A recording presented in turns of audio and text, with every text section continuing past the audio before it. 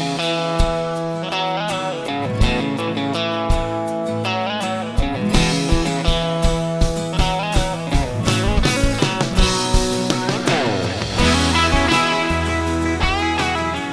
this is Ron Longwell, and I'm glad you're here today for another episode of the Jesus Society Podcast, a conversation exploring relationship, renewal, and purpose in the kingdom of God.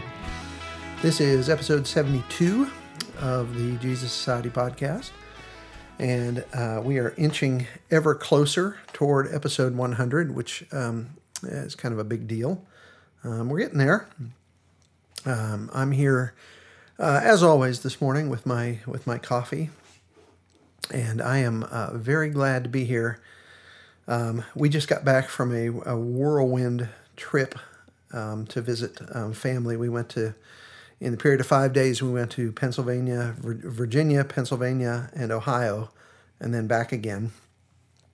We visited my brother in Virginia. He is getting married in a couple of months, and we had to see them and take care of some things. They've asked me to do the wedding, so Virginia is a weird state when it comes to weddings. I'm an out of town, out of stater, and so you've got to jump through some hoops to be able to perform a wedding there. And at this moment, the jury remains out as to whether the government of Virginia is going to decide that I can do a wedding in Virginia or not. It's kind of silly.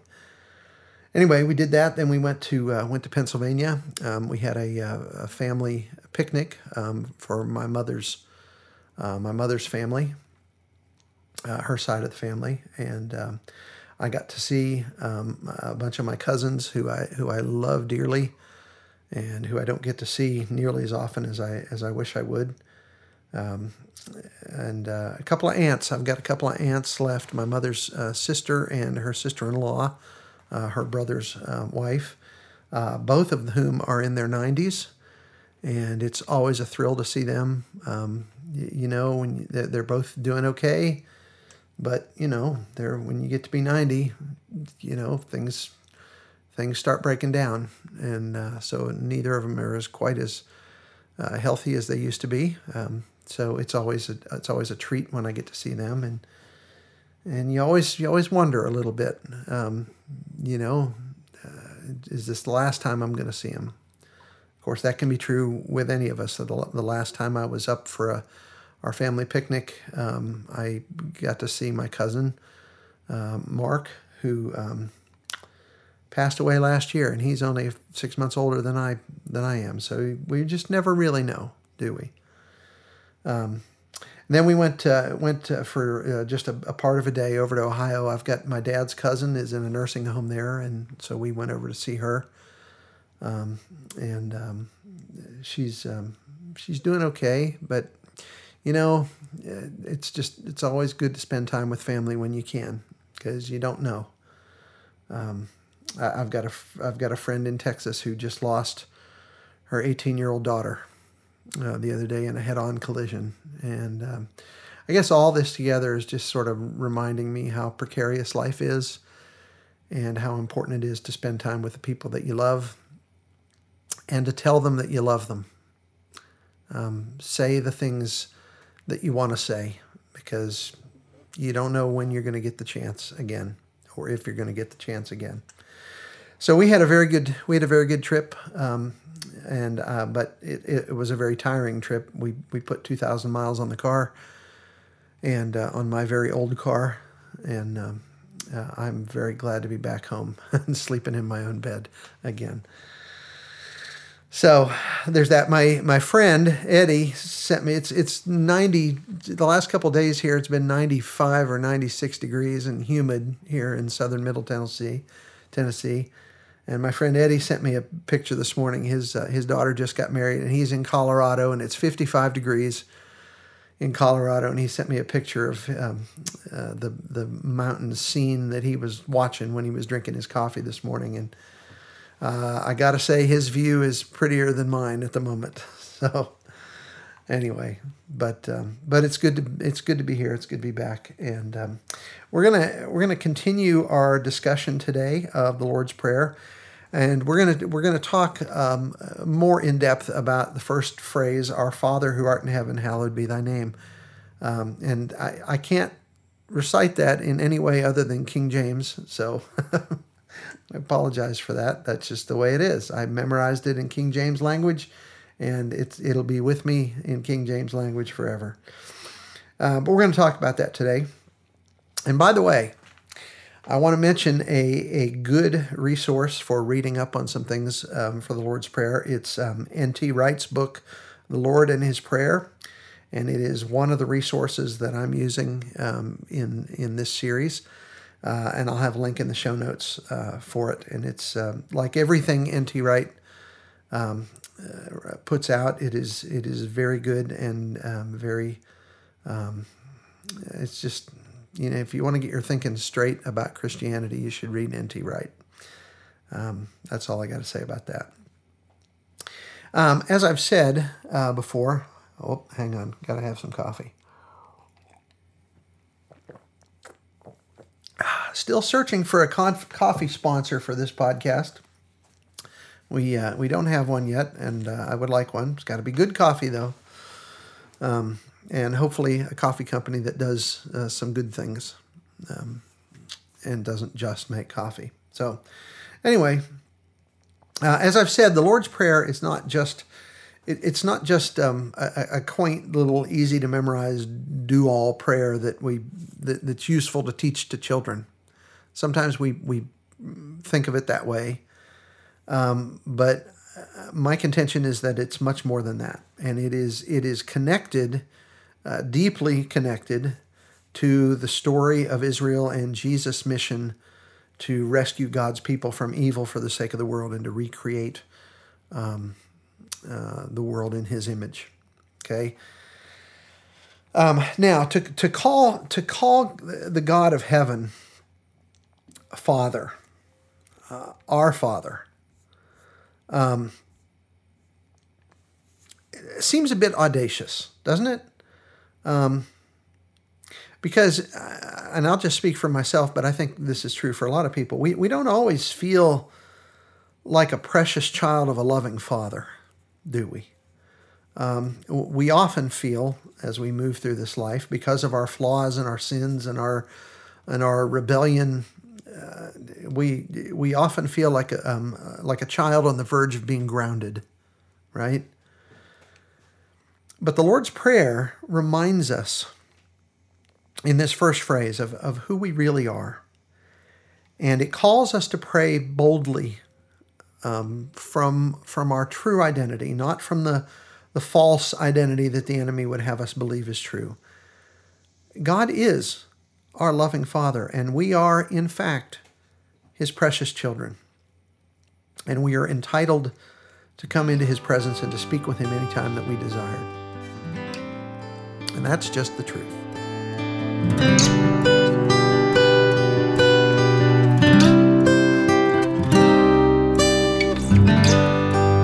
So what does it mean for Jesus Himself to refer to the God of Israel as Father? Well, there's more.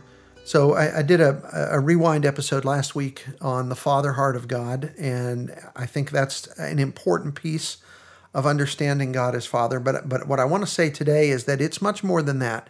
When Jesus refers to God as Father, He is drawing on a deep well of Jewish history and the Jewish relationship with their God. There's a lot packed into that term Father that grows out of Jewish history, and we have to understand where Jesus is coming from. He's not just saying Daddy, or it's not just some sweet term of affection. There's more to it than that, and I want to unpack a little of that here today.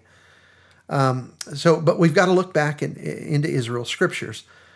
The first time in the Hebrew Bible that we come across the idea of God as Father comes from Exodus chapter 4, verses 22 and 23, when Moses marches in and stands before Pharaoh, and he says this. He says, "Thus says Yahweh, Israel is my son, my firstborn.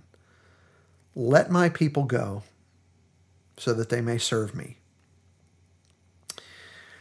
So in that passage, God is claiming for the first time, he's claiming Israel as his son, as his precious child, and he is claiming to be their father, but he's not just claiming to be a father in the sense of ancestry, okay? In the context of what's going on in Exodus at the time and where Israel is in their history, God is claiming to be Israel's rescuing, redeeming father, okay? He is the father who sees the plight of his children, Israel, their distress, and he steps in to scoop them up and rescue them and take them off to a new and glorious land, the promised land, and to live then in their midst in peace and safety and plenty as their Father and their God, and to form them into a family, a society in the midst of the world, characterized by love and joy and justice. So for Israel to call God Father then was to hold on to this hope of liberty and family and identity. The slaves were going to now be called sons. Now, you've got to understand that by Jesus' day, Israel was back in slavery. Okay, God had rescued them from Egypt way back then, but by Jesus' day, Israel was back in slavery. And there's a big story there. All through the Old Testament, you can trace that out.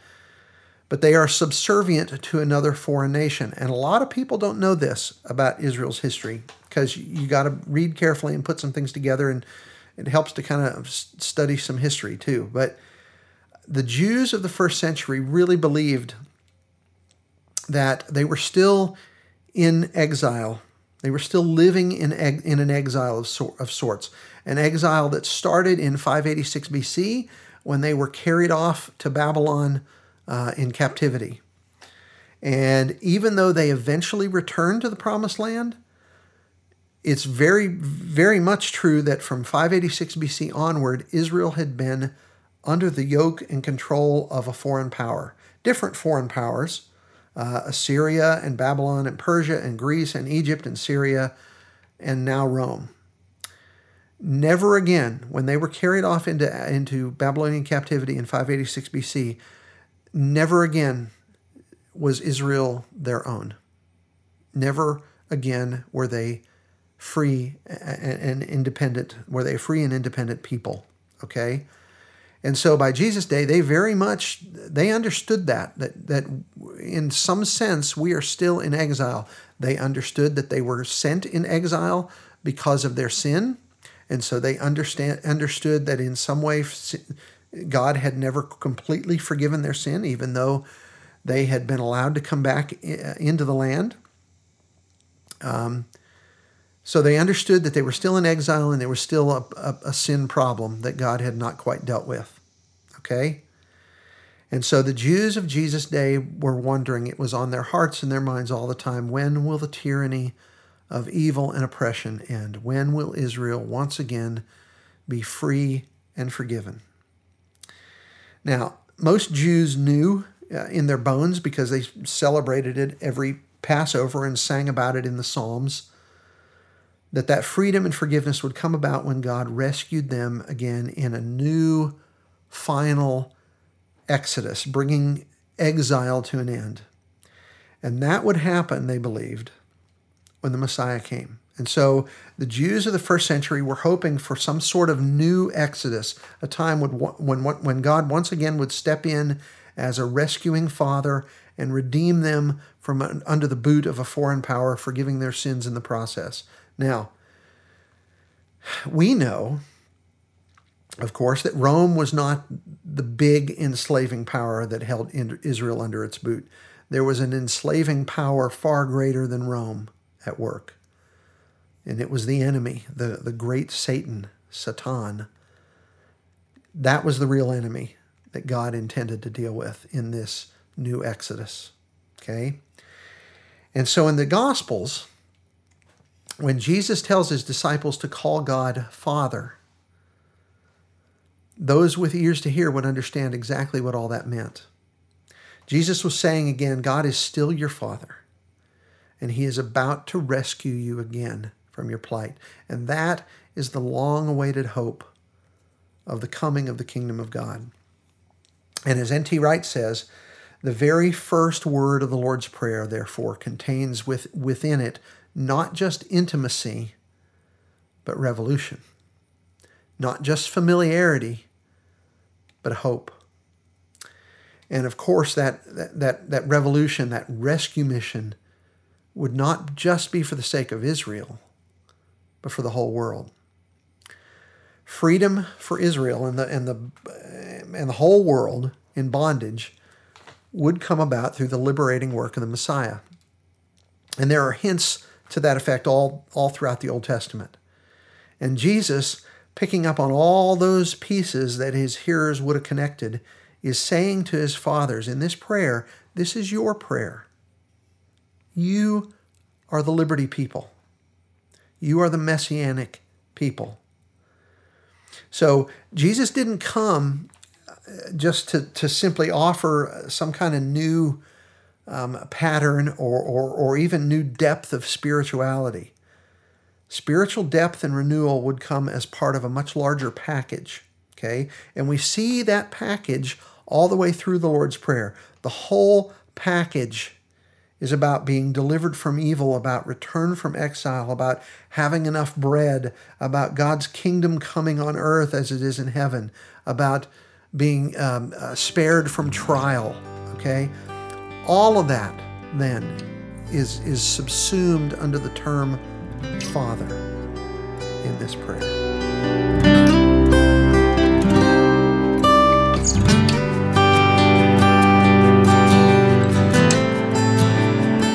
That's why in the Garden of Gethsemane, Jesus once again called God Father. In John's Gospel, Jesus uses the image of a father and son to explain what he was himself doing. So in Jewish culture, it was common for a son to be apprenticed to his father, and whatever trade the father happened to be in, whether it was carpentry or blacksmithing or farming or whatever, the son would apprentice under his father and would learn that trade at the hands of his father. And as the son's learning, when he runs into a problem, he checks back with his father to see, hey, how are you handling this? How should I handle this? That sort of stuff. That's what it means, okay? That is what Jesus is doing in the Garden of Gethsemane. When everything suddenly kind of goes dark on him, he's checking back in with his Father, and he's just making sure, Father, is this the way? Is this really the right path? Do I really have to drink this cup? And so what we see in Gethsemane is Jesus, the apprentice son of his heavenly Father, checking back in one more time to make sure he knows what the Father's doing and how the Father intends to go about it, and making sure that he's in alignment with his Father. And the project that Father and Son together are engaged in, that Jesus, the Son, and his Father are engaged in, is nothing less than this new Exodus, rescuing Israel and the world from evil, injustice, fear, and sin. And that apprenticeship was only complete when Jesus said on the cross, Father, into your hands I commit my spirit.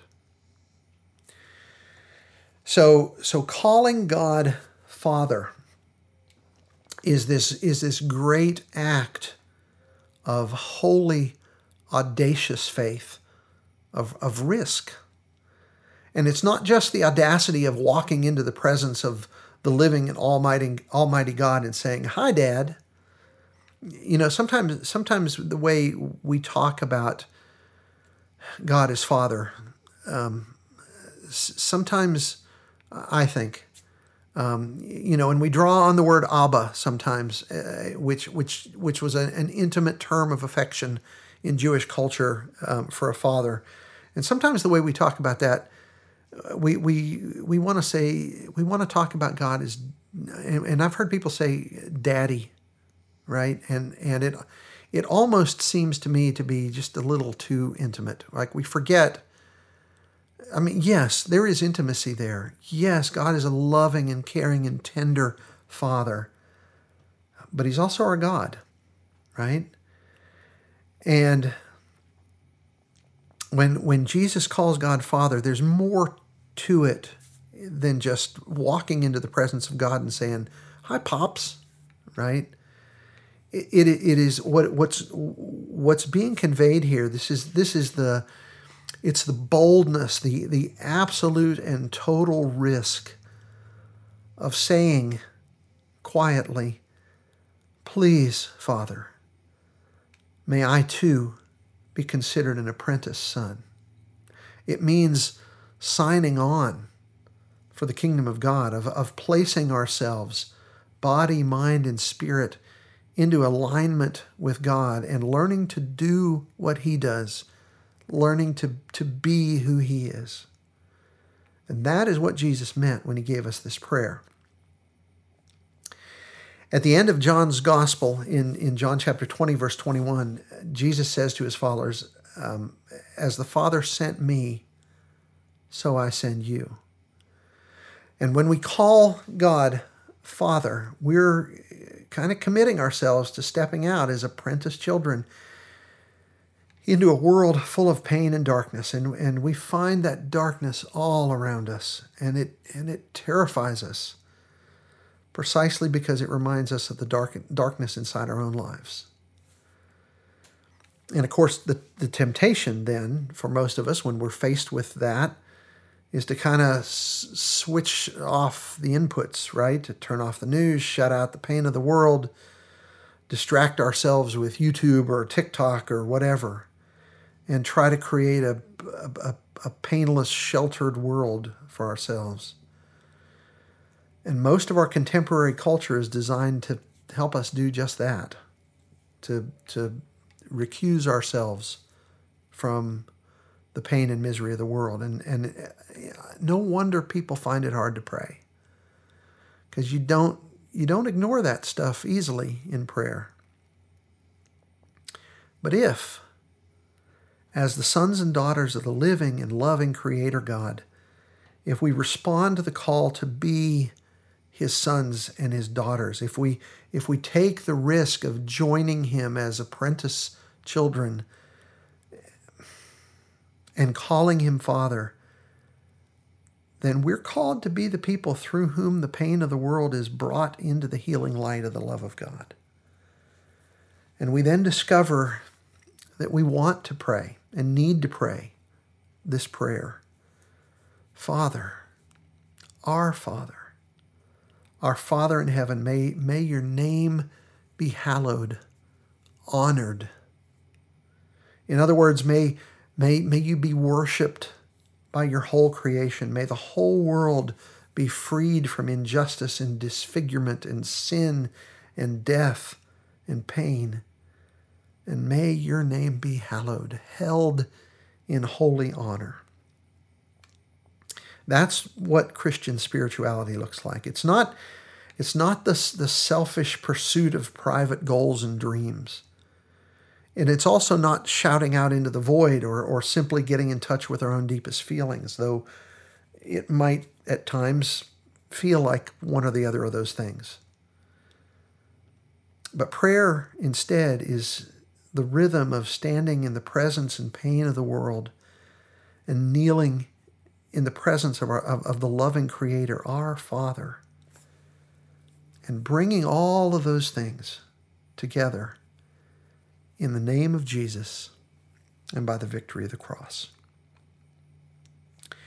And with that, I want to thank you for joining us today. I hope you'll join us again next week. As always, we'd appreciate it if you tell others about the podcast. If you enjoy the show, please subscribe and rate and review us on iTunes or Spotify, Stitcher, wherever, Amazon Music, wherever you get your podcast.